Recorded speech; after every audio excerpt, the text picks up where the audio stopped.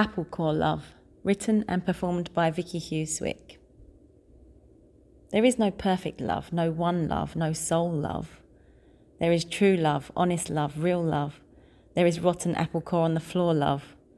It was young and fresh once, it still remains, but it's not as pretty, not perfect. It has had layers bitten, chewed and chucked away, but it remains. You can still see it, but it's browning, until it's gone. Yet it doesn't have to go. Under the tinge of brown are seeds which can grow again. New love springs from the old love, the same but different. If you are very lucky, you'll have a rotten apple core on the floor type of love, and it will be juicy and tasty, exciting and fresh. Then it'll be sour and strained and thin. But if it grows back again, from a seedling, it'll be all the more special, as it remembers the bite of freshness and the fortune to be born again after the bitterness that befell it. I wish for you to have a rotten apple core on the floor type of love.